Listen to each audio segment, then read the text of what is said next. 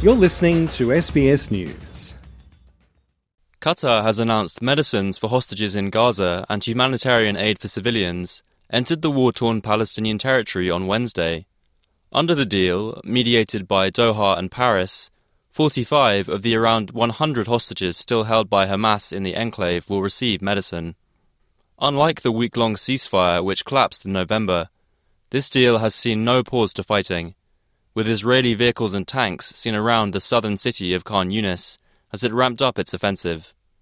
This resident says they shelled homes and a school where displaced Palestinians are sheltering. We don't know, we just saw the tanks are above our heads. The tank shell entered from the window. I crawled on the stairs until I got to the ground floor. We stayed at the centre of the house. Women and children, nearly 30 or 40 people are with me. It's beyond imagination. In a statement on X, a senior member of Hamas's political bureau claimed that a condition of the deal was for every box of medicine for hostages, 1,000 boxes would go to Gaza residents. A WHO official, Sean Casey, after spending 5 weeks in Gaza, has described conditions in hospitals there as atrocious, with thousands of displaced Gazans, who now number 1.9 million according to the UN, using them for shelter. He has highlighted the scale of the urgent need for aid. Every day we're trying to play catch-up with the 60,000 injuries and the 200-plus new injuries that are occurring every day in a health system that is quickly losing its capacity. So what I would ask for of anybody who has any ability to change this dynamic is, one, a cessation of hostilities so that the injuries can stop and that the aid can reach the people who need it the most. But short of that, improving access, simplifying access. The health ministry in Hamas-run Gaza says more than 24,400 people have now been killed in Gaza since the group's October 7 attacks, in which Israel says 1,200 people were killed and around 250 taken hostage. 105 of those hostages were released in the November exchanges, and at least 27 are believed to have been killed since in Gaza amid intense fighting and strikes there. Nevertheless, Israel continues to press its campaign, with Chief Military Spokesman Daniel Hagari saying 3 Israeli divisions were now operating in northern, central and southern Gaza. Defense Minister Yoav Gallant has told military chiefs the only way to bring home hostages is to keep up the offensives.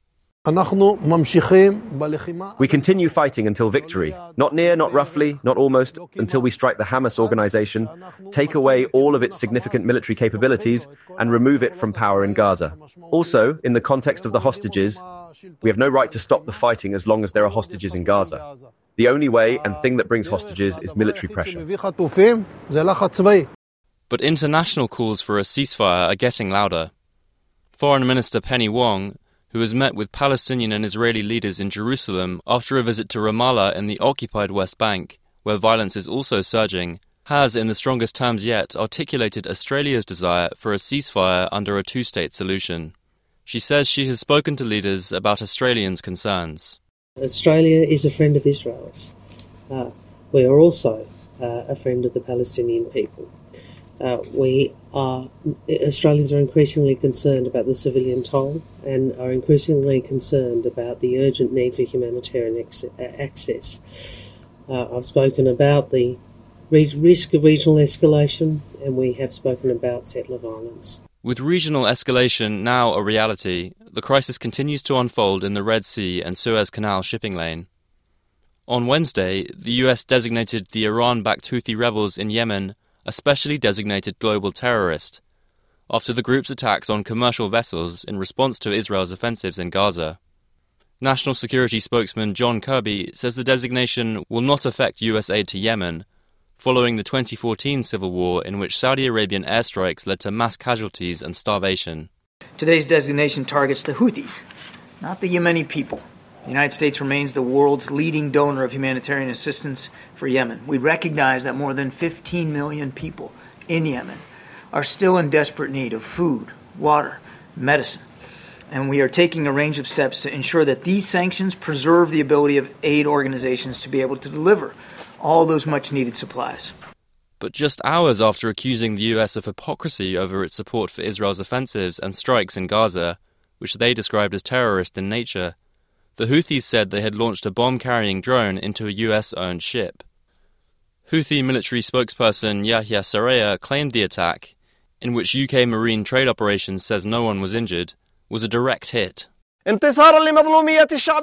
support of the Palestinian people's grievances and in support of the steadfastness of our brothers in the Gaza Strip and in response to the American-British aggression against our country, the Houthi naval forces carried out a targeted operation against the American ship Genco Picardy in the Gulf of Aden, using a number of suitable naval missiles. The hit was accurate and direct. As the World Economic Forum meets in Davos this week, discussions have inevitably focused on the geopolitical consequences of the conflict, with concerns raised about the impact of Red Sea shipping disruption on oil prices. Iranian Foreign Minister Hossein Amir Abdullahian has come under fire for Iran's support of the Houthis, as well as Iranian strikes this week in Iraq, northern Syria, and now Pakistan, in which Pakistan says children were killed. United Nations Secretary-General Antonio Guterres has called on the world not to be distracted by cynical aims, making a human appeal for a lasting ceasefire in Gaza. The world is standing by as civilians, mostly women and children, are killed, maimed, bombarded, forced from their homes, and denied access to humanitarian aid. I repeat my call for an immediate humanitarian ceasefire in Gaza and a process that leads to sustained peace for Israelis and Palestinians based on a two-state solution. That is the only way to stem the suffering and prevent a spillover that could send the entire region up in flames. Henry Buckley, SBS News.